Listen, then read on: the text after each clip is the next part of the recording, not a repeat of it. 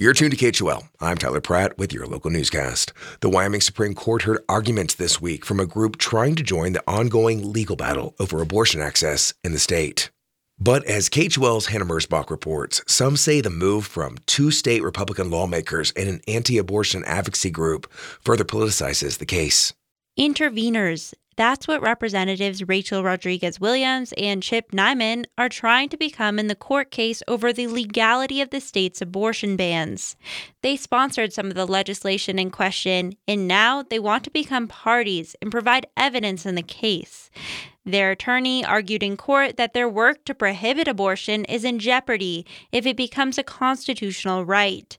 But according to Ken Chestick, a retired University of Wyoming law professor and a Democrat in the state House of Representatives who voted against the state's abortion bans, it violates the separation of powers. It's not the job of the legislature to litigate cases or to get involved in the actual implementation of the laws that they pass. A Teton County judge has agreed, denying the proposed intervenors, leaving them to appeal to the state's highest court, which said it will issue a written opinion on their involvement at a later date.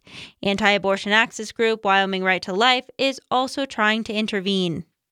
Hannah Mersbach, KHOL News. The U.S. Department of Transportation has zeroed in on Wyoming for several different projects lately. Wyoming Public Radio's Caitlin Tan reports Secretary Pete Buttigieg thinks the feds can earn the state's trust. A couple weeks ago, DOT announced funding for wildlife crossing projects near Kemmer. And now they're giving the state about $26 million to build out more semi-truck parking on I-80 near Evanston. That will also be helpful in cases where there's a winter storm and drivers need refuge. Pete Buttigieg heads up the country's DOT. He says he knows there's mistrust in the feds in Wyoming and that actually finishing these kinds of projects can help. I think the best way to earn trust is to get results. And, when people don't see results, they get frustrated. Both the wildlife crossing and semi-truck parking projects will begin construction next year. For Wyoming Public Radio, I'm Caitlin Tan in Pinedale. Wyoming Secretary of State Chuck Gray says he wants to tighten voter ID requirements once again. As a state representative in 2021, he sponsored the bill that eventually became Wyoming's voter ID law.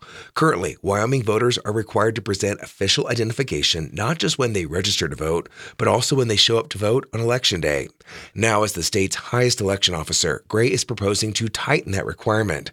If the proposal goes through, voters will have to show not just proof of ID, but also proof of residency. If your official ID contains both, you'll be good to go. But if your preferred ID does not include your residence, you would have to provide separate documentation at the polls. Public comments on the proposal will be accepted from now through January. Comments can be offered online or via email. I'm Tyler Pratt, KHOL News.